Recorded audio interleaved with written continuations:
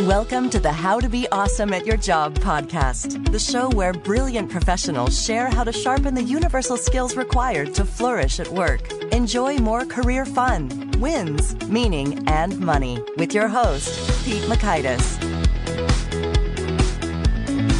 Hello, and thanks for joining us here for episode 468 with Bill Treasurer. I think you'll enjoy this chat because we are talking about how to boost your confidence and courage. You'll learn 1, the key first step to finding courage. 2, approaches for taking on more wise risks. And 3, how to fill up each of the 3 buckets of courage. So if you want to check out the show notes or the transcript or the links to items we've referenced, you can just tap in your podcast app player, expand where it says show notes or show description or episode notes or episode descriptions, and then click on over to the link to our show, which is pretty cool that way. Or you can visit awesomeatyourjob.com/F468. Well, here's Bill's story. In the past 2 decades, thousands of executives across the globe have attended Bill's keynotes and workshops. Benefiting from the concepts first introduced in Bill's best-selling books, participants come away with stronger leadership skills, improved team performance, and more career backbone. Bill's led workshops for NASA, Accenture, Lenovo, CNN, Hugo Boss, Spanx, the Center for Disease Control and Prevention, which I've learned is headquartered in Atlanta from the Pandemic board game, which is a ton of fun. The U.S. Department of Veterans Affairs and the Pittsburgh Pirates. Bill's insights and courage and risk-taking have been featured in over 100 newspapers and magazines, including the Washington Post, New York Daily News, Chicago Tribune, Atlanta Journal, Constitution, Boston Herald, and more. Thanks to Bill for spending some time with us, and thanks to our sponsors. Check them out. One sponsor to check out is LinkedIn Jobs. Did you know that you can post a job for free at linkedin.com/beawesome? And with a fresh year, perhaps you're like many small business owners looking for some fresh insight and talent to make 2024 extra amazing. Well, LinkedIn Jobs has created tremendous tools to help you find the right professionals for your team faster and free. I love how they make it so easy with their promotion and selection tools. LinkedIn isn't just another job board. No. LinkedIn has a vast network of more than 1 billion professionals, which makes it the best place to hire. Here's some fun facts. 86% of small businesses get a qualified candidate within 24 hours, and small businesses rate LinkedIn Jobs number 1 in delivering quality hires versus leading competitors. You can post your job for free at linkedin.com/beawesome. That's linkedin.com/BEAWESOME, as in you are being awesome, be awesome, to post your job for free. Terms and conditions do apply. Bill, thanks so much for joining us here on the How to Be Awesome at Your Job podcast. Pete, I'm really delighted to be here, and I'm looking forward to our time together. Oh, me too. And I want to go back in time a little bit to hear the story of you were invited to join the Metropolitan Opera in New York when you were 11 for singing. That's impressive. What's the story here? I don't know that I've ever spoken to anybody else about this. I mean, my mom knows it, but when I was 11 years old, I had a buddy who was already in the chorus of the Metropolitan Opera, and he was a good singer, and he and I would sing like John Denver songs together and such. And he said, you ought to come with me down to the Met because they're looking to put people in their chorus for a Russian play that was going to be on Broadway or at the Met. And so I was like, oh, all right, why not? So I took the train down and I did a test run with the person playing piano there with him and the other people in the chorus, and got word afterwards. They called and said that they wanted me to be in the chorus.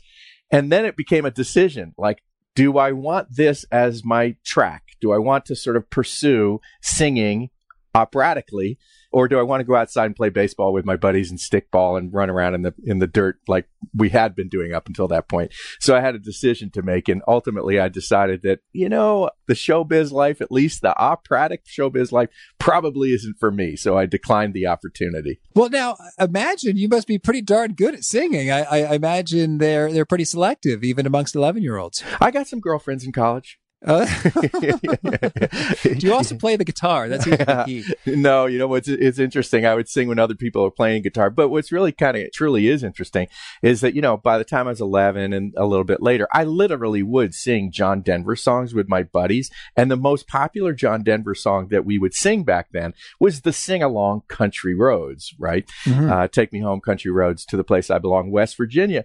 And then fast forward a little bit later, it's actually where I ended up going to college. I'm not from West Virginia. I'm from the suburbs of New York, but somehow singing that song so many times ended up plopping me into West Virginia. And in fact, the very first football game at West Virginia University that I attended that fall, it was the opening of a new stadium and who comes in a la helicopter, lands at the stadium, and sings Country Roads but John Denver. So it's a nice sort of closure to the story. Wow. That's quite poetic. It's all meant to be.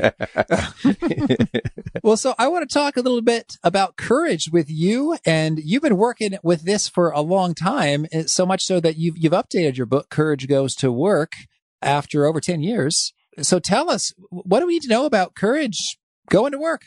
The interesting thing is that if you look at courage and you start studying it, as I did when I started writing the book, and I started birthing my own business, and then it gave birth to the book, is this idea that courage is a virtue.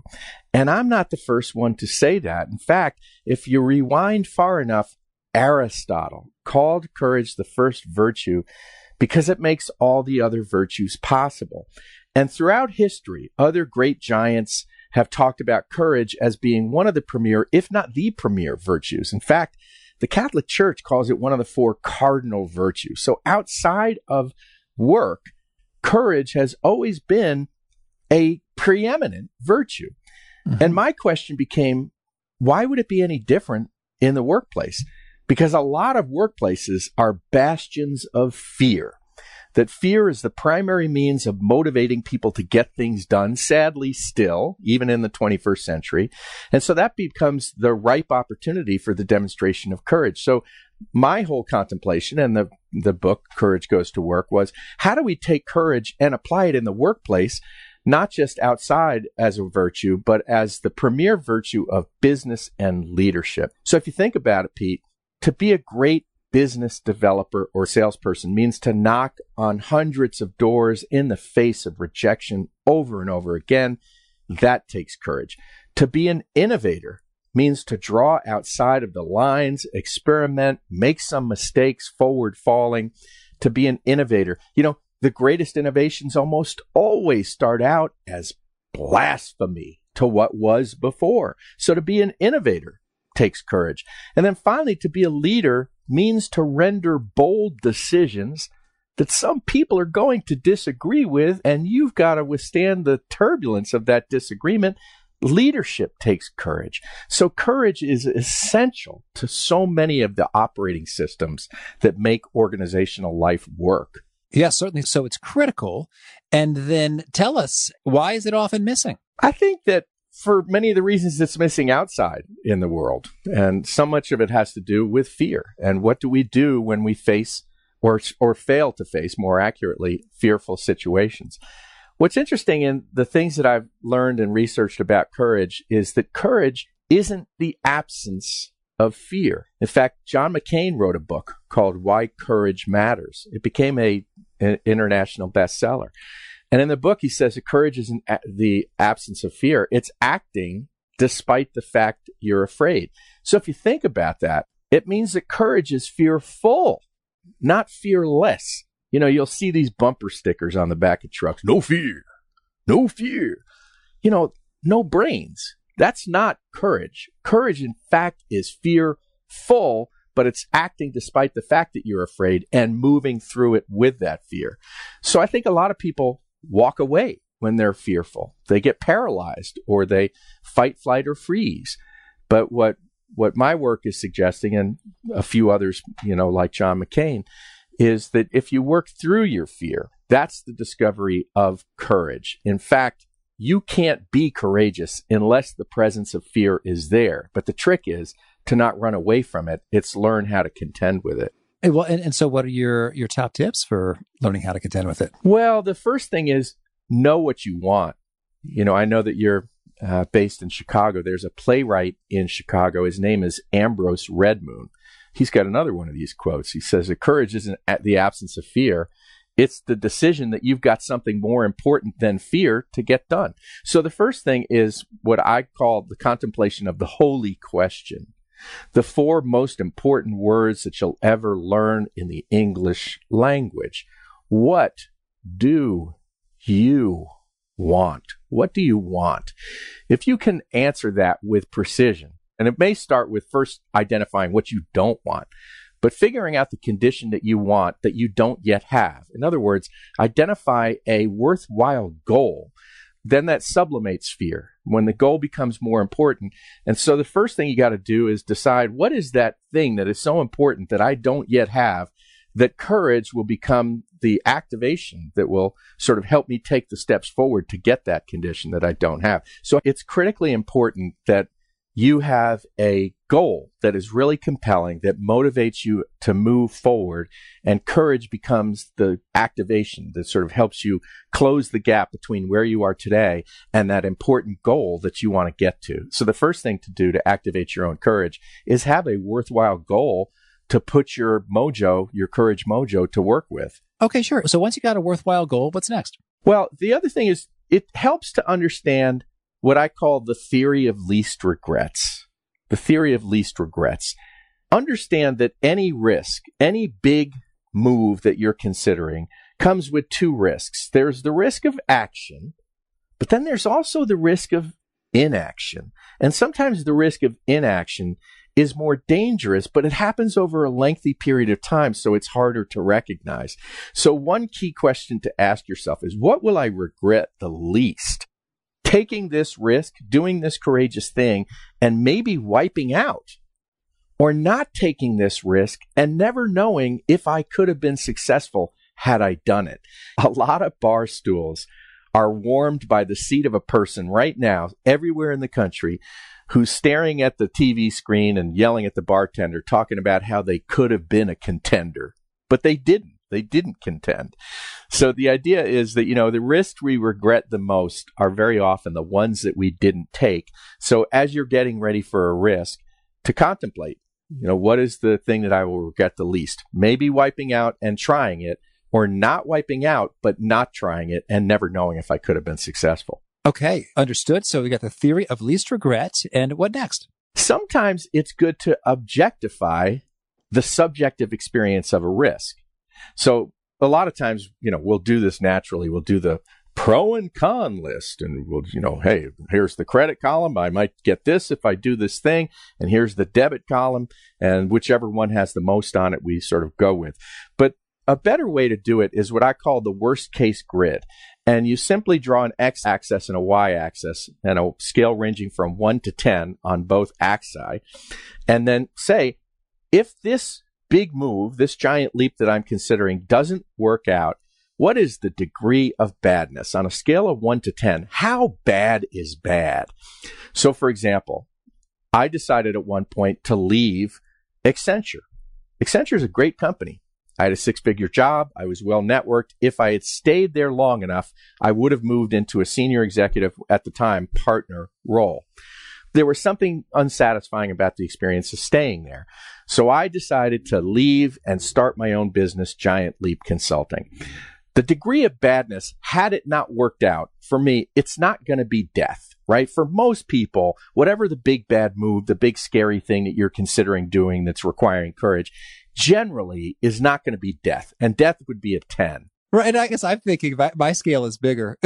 I'm just thinking like the annihilation of humanity, because like it's just your death. Like it's just one life. I mean, if you're working in a field like military, law enforcement, even food service or transportation, you can kill hundreds or thousands with your poor decisions. I suppose, right? I mean, it's supposed if your big risk is that, you're going to put a new drug on the market that hasn't been well tested, I think that could be the case. Actually, it's my understanding, this may be mythology, but it's my understanding that Jonas Salk, who gave us the polio vaccine, that he first injected it to himself and to his own children, right? Now, so had that not worked out, people wouldn't call him the hero that he ultimately became, for helping eradicate polio largely. So the degree of badness, in my case, had I left Accenture and had it not worked out, and it's, my wipeout would have been, I would have had to have lived with my in-laws, right? So my wife and I wouldn't be at a soup kitchen, but if my business hadn't worked out for a little period of time, we would have had to go and live with my in-laws. And that's not a 10, right? Like that's probably a 7. So as you consider the big, bold move that you're thinking about, first of all, identify what is the degree of badness. In my case, it was a 7, having to potentially live at my in-laws' house. But then you also have to factor in the probability. But what this does is, so I looked at it and said, okay, had I left Accenture and my business didn't work out, the truth is I had worked with other entrepreneurs. I had taken night classes at Emory University. I already had a graduate degree. I had been in the workforce for over 10 years. All of those things lowered my metaphorical high dive. So I was able to look at it and say, the probability is probably a 2 or 3. So then you just times your, degree of badness, in this case 7, times the probability and grab 3. And then you come up with a numeric value. For me, if it's going to be below 50, as a numeric, as a number, I'm probably going to do the thing. If it's above 50, I'm going to be at least more hesitant and more calculated, but I may not even do whatever the thing is. But the cool thing about the worst case grid is it gives people an actual way of rationalizing and objectifying a subjective experience of taking a risk. Certainly. And I suppose, is there a corresponding sort of positive outcome that you're balancing that against? Thank you for saying that. So oftentimes in my workshops, like my courageous leadership workshops, I'll have participants think about what is the next courageous move that they might be wanting to take. A good way to think of that is to ask yourself, where am I playing it too safe in my career? And that starts to point in the direction of their next courageous move. And then after they do that, I'll have them work through the worst case grid. Most people like it because it's a way to be very thoughtful and objective about it. But then I'll make sure that they close it by doing the other. Let's flip it upside down and say, hey, what if this actually works out? What if I start my own business and I get to work with really cool clients and talk to really cool podcasters like Pete and get to write books and such? That would be ideal. That's what's the best case. And that becomes on a scale of 1 to 10. A 10 is sort of the life of my own design. What's the probability? Same thing. I've got to put it through a probability factor and say, how much do I believe in myself? So it's worthwhile to do it as a positive instead of the worst case grid, a best case grid. Okay. Well, thank you. So I want to hear about a term you use, comfortable. What does that mean and how should we think about it? So I talk about it in the book that I think that sometimes we get into a low-level condition of dissatisfaction, a sort of a low-level dissatisfaction, and over time we become tolerant of it. And frankly, I think that many people get a low-level toleration of living in a constant state of fear, and we become used to it. And we become a bit numb to it. We become comfortable with our fear, what I call comfortable. And when you're a leader of people who have sort of grown apathetic and are no longer challenging themselves and no longer willing to experience discomfort, then stagnation happens and individual and organizational growth is thwarted. So this idea that one of the enemies of management, in my opinion, is being comfortable and having a number of employees around you who may have grown comfortable being in a low-level fear situation. Okay. And so if you find yourself in such a spot, how do you shake it up? Well, I think that leaders can do a couple of things to sort of shape it up. The first thing is they've got to jump first. They've got to be role models of courageous behavior themselves. They've got to show their workforce that they can be the first one up and off whatever high dive platform they're asking other people to jump off of. So be a role model and ask yourself as a leader, when's the last time you had sweaty palms and did something that was exciting and scaring at the same time? The second thing is that you've got to create safety as a leader. Create safety. Physical safety, of course, right? We all want to work in a work environment where we don't think that our lives are going to be threatened. But we also, as leaders, have to create psychological safety where people feel that they can voice their true opinions about things without you chopping their head off. The third thing is a leader has to help people learn how to harness fear.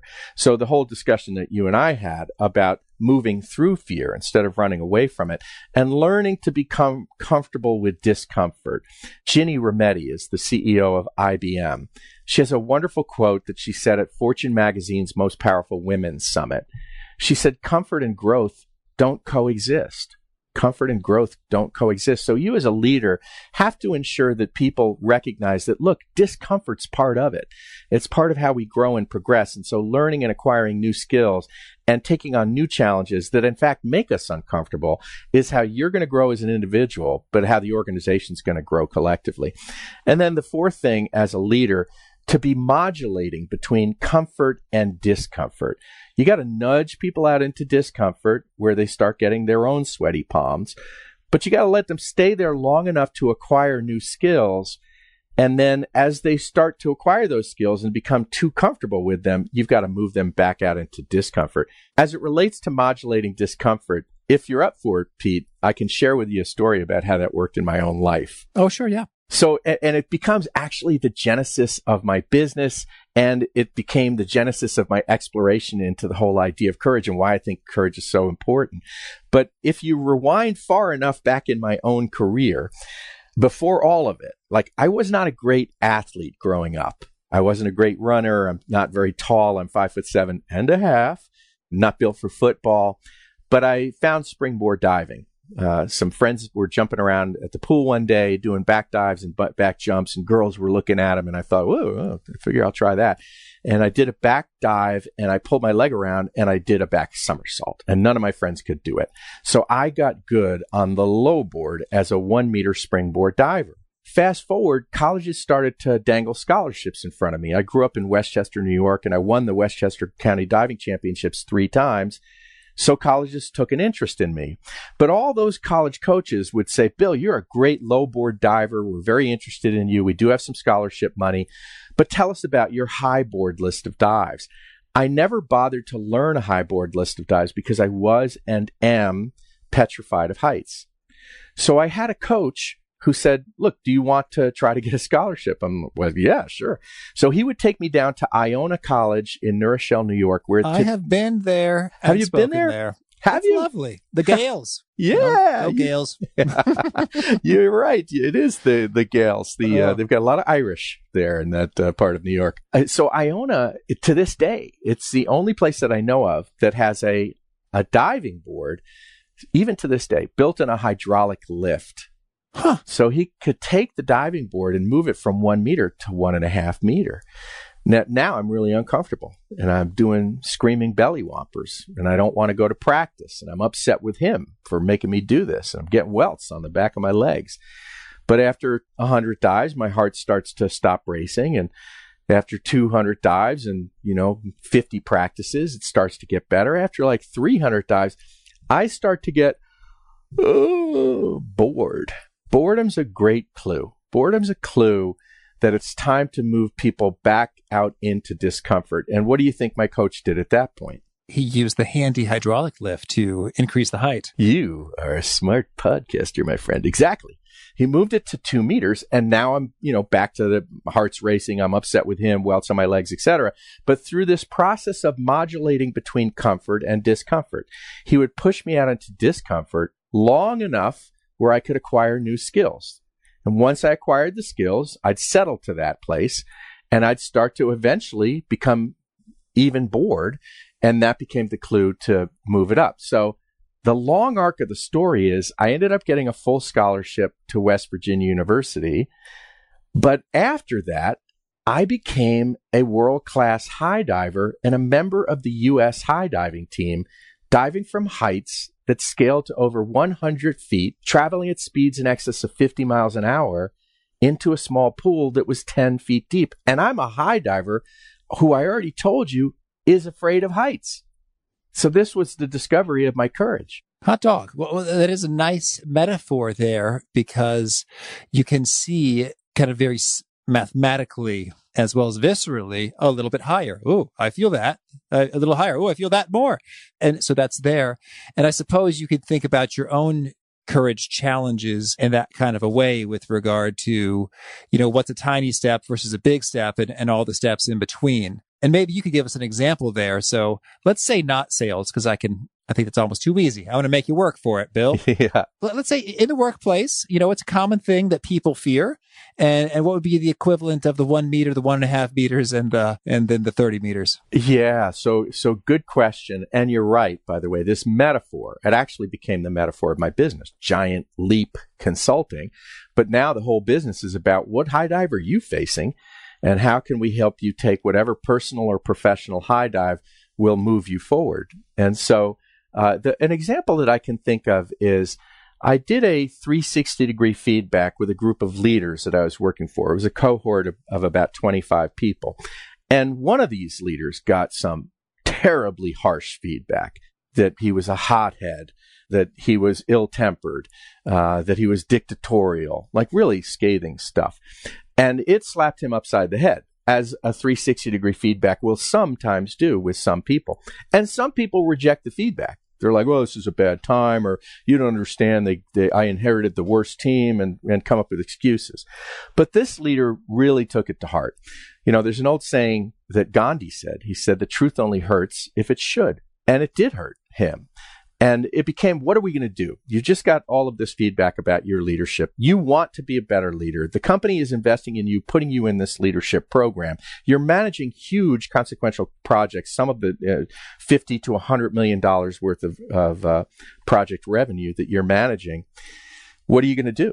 And so we decided with his boss that this person would get sort of extra attention. And we did a lot of one-on-one coaching together.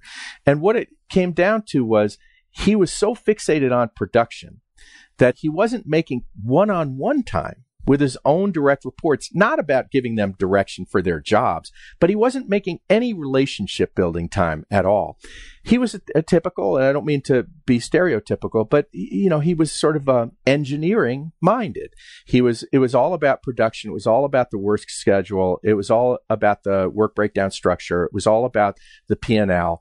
And it had very little to do with the building strong relationships and interpersonal chemistry of his team so that he would have some goodwill and loyalty around him. He didn't. He had people who wanted to go work for other people.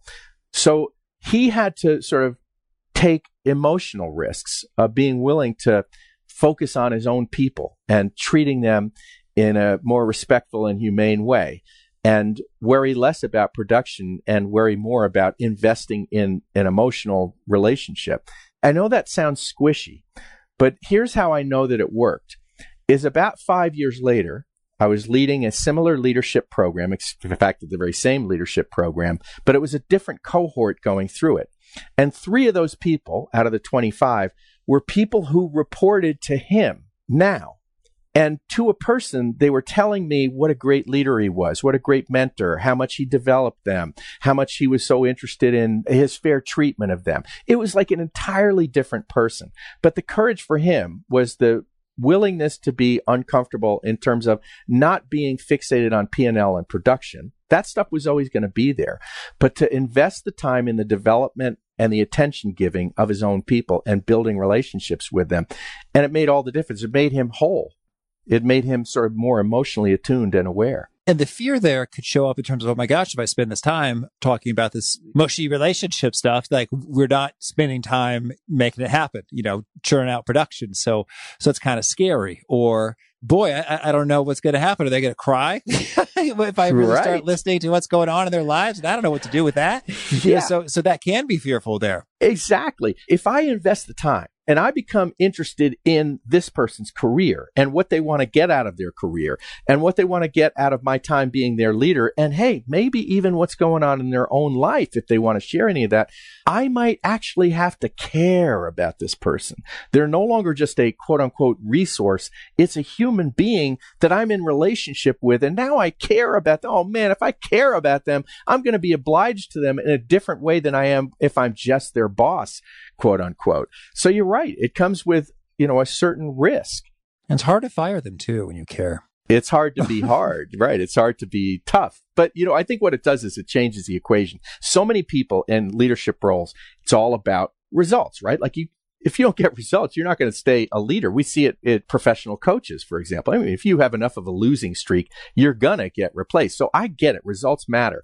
But I think that we have to put the equation and make sure that it's the treatment of people as the means to the ends of getting the result. But too many people like this person focused on the result, the ends. Give me the ends. You give me the golden egg. Give me the golden egg. Give me the golden egg. And cutting open the goose to get the golden egg instead of the treatment of people, which is the means to getting the better production. Right. And when you treat them, you ought to be clear that it's not, they don't feel like, they are a means to the end alone. Right. And that's sort of like what they are to you. But yeah, understood in terms of people are that which make it happen. So folks need to be treated well in order to see that occur. Now, I want to make sure we have a moment to talk about, you've got a concept called 3 buckets of courage. And I thought that was pretty interesting. Can you tell us about this? Sure. I think that when we think of courage, it's this big, ambiguous topic, and we think, oh man, courage, that's huge. That's for heroes. That's for people, with the machine gun charging up the hill in the theater of war. That's for the person standing on the moon. That's for the person saving somebody's life or running into a burning building. And that's true. Courage has its place for heroics. But I believe that there's a more tempered, everyday experience of courage that's accessible to all of us.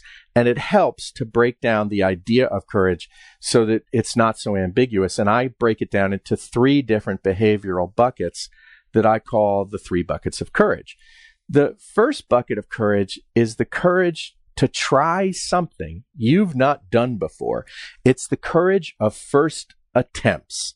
It's the courage of action. It's the courage of initiative to cross this threshold and do this thing that other people may be doing, but for you, it's the first time. And because it's the first time, there's a degree of unknown across the threshold. So I call this try courage. You can think of the first time you drove a car, for example, when other people are on the road driving a car, but for you, it was a petrifying experience. Or the first time you moved into management and you now had direct reports reporting to you, and it's a foreign experience to you. You can draw from the experiences of others, but for you, it's the first time.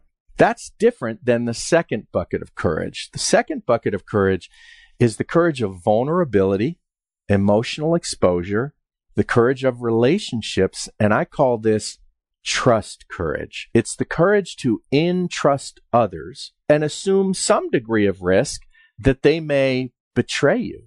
Because when you entrust somebody, there's always a chance that they could betray you, and then your judgment gets questioned. So, for example, in the workplace, delegating a consequential, meaningful, substantial task to somebody without pulling it back from them and without hovering over them like a helicopter parent, but building up their skills and entrusting them so that they can be self-sufficient and self-reliant to do this task. There's always a chance that they mess up and it becomes a reflection on your judgment. But this is the courage it takes to build relationships. And I find that the higher you go up in the organization, the less often you see the trust courage, because I think that we become jaded over time because of betrayal. The third bucket of courage is the one that we often think of when we talk about courage in the workplace. We think of the person with the shaky voice standing up to authority or giving the direct message when it's really hard for them to do so. We call this the courage of the truth teller, and the bucket as the third bucket of courage is tell courage. It's the voice of assertiveness and truth telling. We want people, and we want leaders especially, to be honest. But as you know, Pete, we do a lot of socially appropriate lying. When your spouse says, "Do I look fat in this dress?" Honesty, we say we want it, but it's kind of hard to give. Somebody raises their hand at the town hall meeting. "Are there going to be more layoffs?" And we're told we're not allowed to say.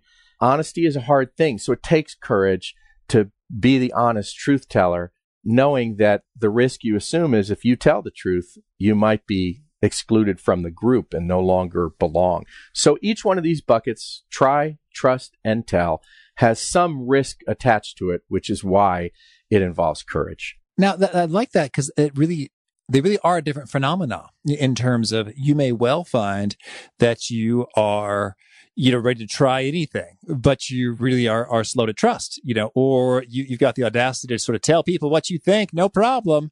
But, you're worried about kind of doing something totally different outside of your world. So I think that's a really handy way to think about it in terms of what they share is this notion of courage and breaking out of the comfort to do something, but also have their own sort of, nuances or flavors. So tell me, do you have any pro tips in terms of each of these 3? Like if you want to be more courageous in each of the 3 buckets, what should you do? Yeah, it's a good question. And you're very perceptive. You're right that each one of these, you can see the distinction between them, but you also see the reinforcement. And you're also right that we tend to be stronger in one of those buckets than the others. And that's great. That's the area where you could give people mentorship, for example. But if your bucket is low in any of those areas, you're likely to give people advice that comes from fear because your own bucket isn't full in that particular area. And each one has strengths and weaknesses. So in terms of advice, I would always, whatever advice that I would give people would be to start small, right? Like no high diver goes up and does a 100-foot jump one time without doing 1,000 jumps from 1 foot. So I call these lead ups. So start small. So for example, if you wanted to demonstrate try courage, a small way to do that. So doing something that breaks routine, breaks habit, a willingness to go to a different restaurant at lunch. Don't go to the same haunt that you go to all the time. Take a different route to work. Break up your routines in small ways, and it will give yourself mental permission to do so in larger, more substantial ways. Trust, when it comes to trust courage, one thing you can do is sort of fill in the blank to this question. I will trust you when, ... When is it? What is the criteria with which you give a person trust? Some people are like, I'll trust you right off the bat. I always presume trust, and then if you screw up, then I will have a harder time trusting you. Other people are like, I will trust you after you prove to me you can be trusted. And they're prove it people who need evidence. But at least be conscious to know what is the criteria with which you will give people trust or withhold trust, because it allows you to understand, is your standard too high? And would you maybe need to lower that standard so that you can build relationships quicker with people? And then for tell courage, to have the courage of voice or assertiveness, one thing I often suggest for people in lower level positions who are struggling with a boss who might be dominant is to go to your boss, or maybe even during your annual review, and say, boss, I just need to know, do you need me to sort of agree with everything that you say? Do you need me to be a yes person? Do you need me to be a brown noser? And I'm telling you, 95% of bosses are going to be like, no, I don't want you to. Do not. You absolutely need to push back on Bill, me. Thank you so much for asking. Yes, please. I've got all of these disagreements and critical thinking I have to do everywhere. It'd be so refreshing if you could just tell me what I want to hear constantly. That'd be nice. Right? This tip is all about establishing a ground rule with your boss that you won't be a butt kisser and a brown noser and a yes person because they don't want you to be. They've in fact clarified that. But then you got to go a step further and say, great, boss, I'll tell you what, I will honor this commitment. Can you do me a favor? Give me some coaching right now. When I need to disagree with you, how can I do that in a way that would be receptive to your ears? And then that person will give them advice. So, don't do it when I'm getting ready to walk into the board meeting. Don't do it when you see 50 items in my inbox. And they'll give you some coaching so that when you fast forward 6 months from now and you actually have to disagree with your boss, you can say, hey, boss, remember when we agreed during my performance review that you didn't want me to be a yes person and you gave me some coaching on how to give you feedback that you might need to hear. I got some things to say to you right now that will honor the commitment that we made to each other. So it's basically setting a ground rule where you've got permission to tell the truth to your boss. That's good. That's good. Well, tell me, Bill, any key things you want to make sure to mention before we shift gears and hear about some of your favorite things? I think, for the listener, there are a couple of good old-timey questions to ask yourself. When's the last time you did something for the first time? It's a good question. And it'll allow you to think, hey, am I extending myself enough? The other one, of course, is where am I playing it too safe? So sometimes it's like the thought experiments. There's a few key questions like that can help your listeners orient themselves to, are they extending themselves enough? Okay. Well, now could you share with us a favorite quote, something you find inspiring? Well, I do like that quote from Gandhi, right? That the truth only hurts if it should. I like that because it keeps me accountable to giving harder messages that I might need to deliver to my clients and or to myself, right? Like sometimes somebody will give me feedback and my instant response is wanting to defend myself or to find something wrong with that person who gave me that feedback. But if I just sort of sit with that quote from Gandhi, that hurt. Why did that hurt? And I start to think about, what is the truth of what they said and why does it hurt me? So I like that quote. That's a good quote for me. And how about a favorite book? I'll tell you, one of my favorite books of all time. So I do a lot of leadership development, designing, developing, and delivering comprehensive leadership programs. Some of them are 2 years long, these leadership programs. And I think that a lot of people in the practice of leadership development deify leadership too much. They put it on a pedestal. And I think it's really important that practitioners of leadership development also be heads up about the dangers of leadership put in the wrong hands.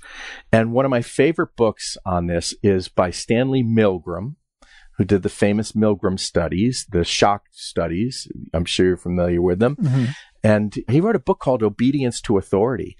And it shows you how willing people are willing to capitulate to authority figures with very small actual authority over them. They're willing to sort of cede control to a person who tells them to do something if they're wearing a lab coat and don't actually have leadership authority over them. It's just a fascinating book about how quickly people will capitulate to authority figures. And the quote in there about the banality of evil, or that the topic of the banality of evil, that evil often is not acting courageously, and it's sort of a yawn. It's the sin of omission, right? That they don't do the thing that they ought to do because somebody's telling them not to do it. Mm-hmm. They're just following orders from somebody who doesn't actually have any control over them. Oh, yes. Thank you. And how about a favorite tool? Something that helps you be awesome at your job? Well, I was going to say the worst case grid.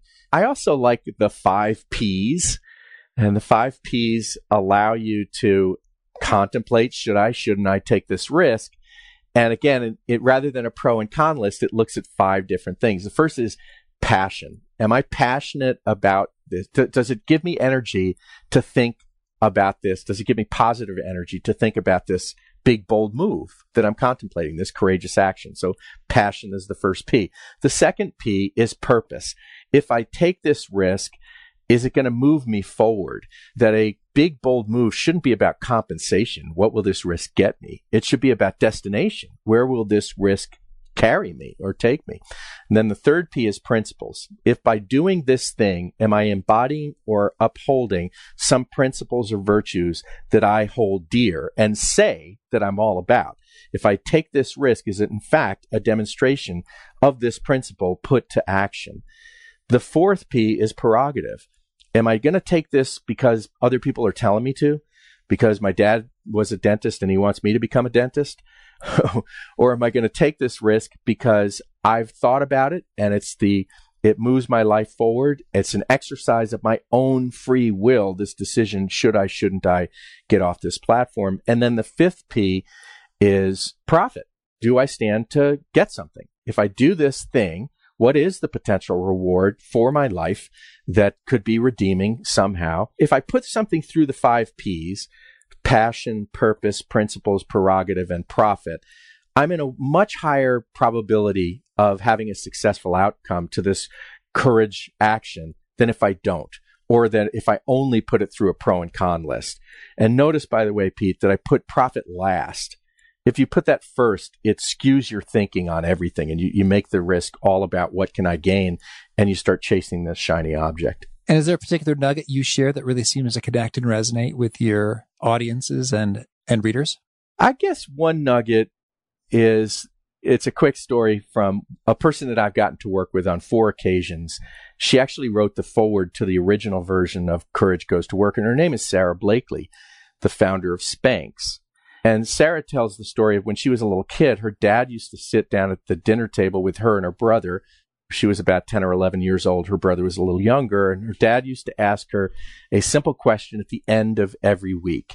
He'd say, "Okay, kids, what have you failed at this week? What have you failed at this week?" And she learned at an early age that if you're not extending yourself, even occasionally to the point of failure, then it's going to be hard for you to be successful. And I think that that's sort of a good golden nugget, again, about the importance, the willingness to move into discomfort, because that's where the growth happens. Beautiful. And Bill, if folks want to learn more or get in touch, where would you point them? I'd point them to a couple of websites. One is BillTreasurer.com. Another is GiantLeapConsulting.com. And since we're talking about Courage Goes to Work, guess where they can go to find that? CourageGoesToWork.com. You are a smart man, Pete. Cool. Well, Bill, this has been a lot of fun. I wish you all the best and much courageous adventures in your future. Awesome. Well, thanks so much for having me on. I hope that your readers drew some value from it, and I really enjoyed talking to you. I really enjoyed what Bill had to say on a couple dimensions. One is to just quantify the badness of stuff, because it's sort of like, oh, hey, that's not so terrible. I'm not dead. That is really handy to bear in mind. What are we really talking about here? If the worst case scenario unfolds, how bad is it? Oh, it's just kind of inconvenient. Well, I could live with that. I've had kind of inconvenient things happen to me all the time, as well as that notion that if you're bored, it's a clue that it's time to move back out into discomfort. And I think that's really nifty, is that the absence of fear and risk isn't necessarily feeling safe and warm and cozy and wonderful and content and wonderful. It's often boredom. So I think that's a great indicator right there. It's like, I'm bored kind of a lot. Maybe it's time to push myself and try some new things. And then you'll experience some fearfulness, some fear, but also excitement, because you're pushing the envelope there. So a nice little reminder from Bill. Again, the show notes, the transcripts, the links to items we've referenced, you can find at awesomeatyourjob.com/F468, or inside the handy app that you're laying this podcast. You can just sort of click to expand the notes. Which is pretty cool. And I hope you push subscribe. If you do, you'll catch our next guest. It's Alexandra Levitt. She is talking about, are the robots going to enslave and murder us? And more immediately practically for your job. What things are being automated? What things are not being automated? Where are the risks? Where are the opportunities? How do we future-proof our careers? Until next time, peace. Thanks for listening. To get the most out of the show, we recommend 2 key things. First, check out the extra resources at awesomeatyourjob.com.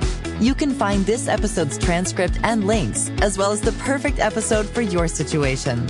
You can search the full text transcripts of hundreds of episodes, or explore episodes tagged by topic and competency covered.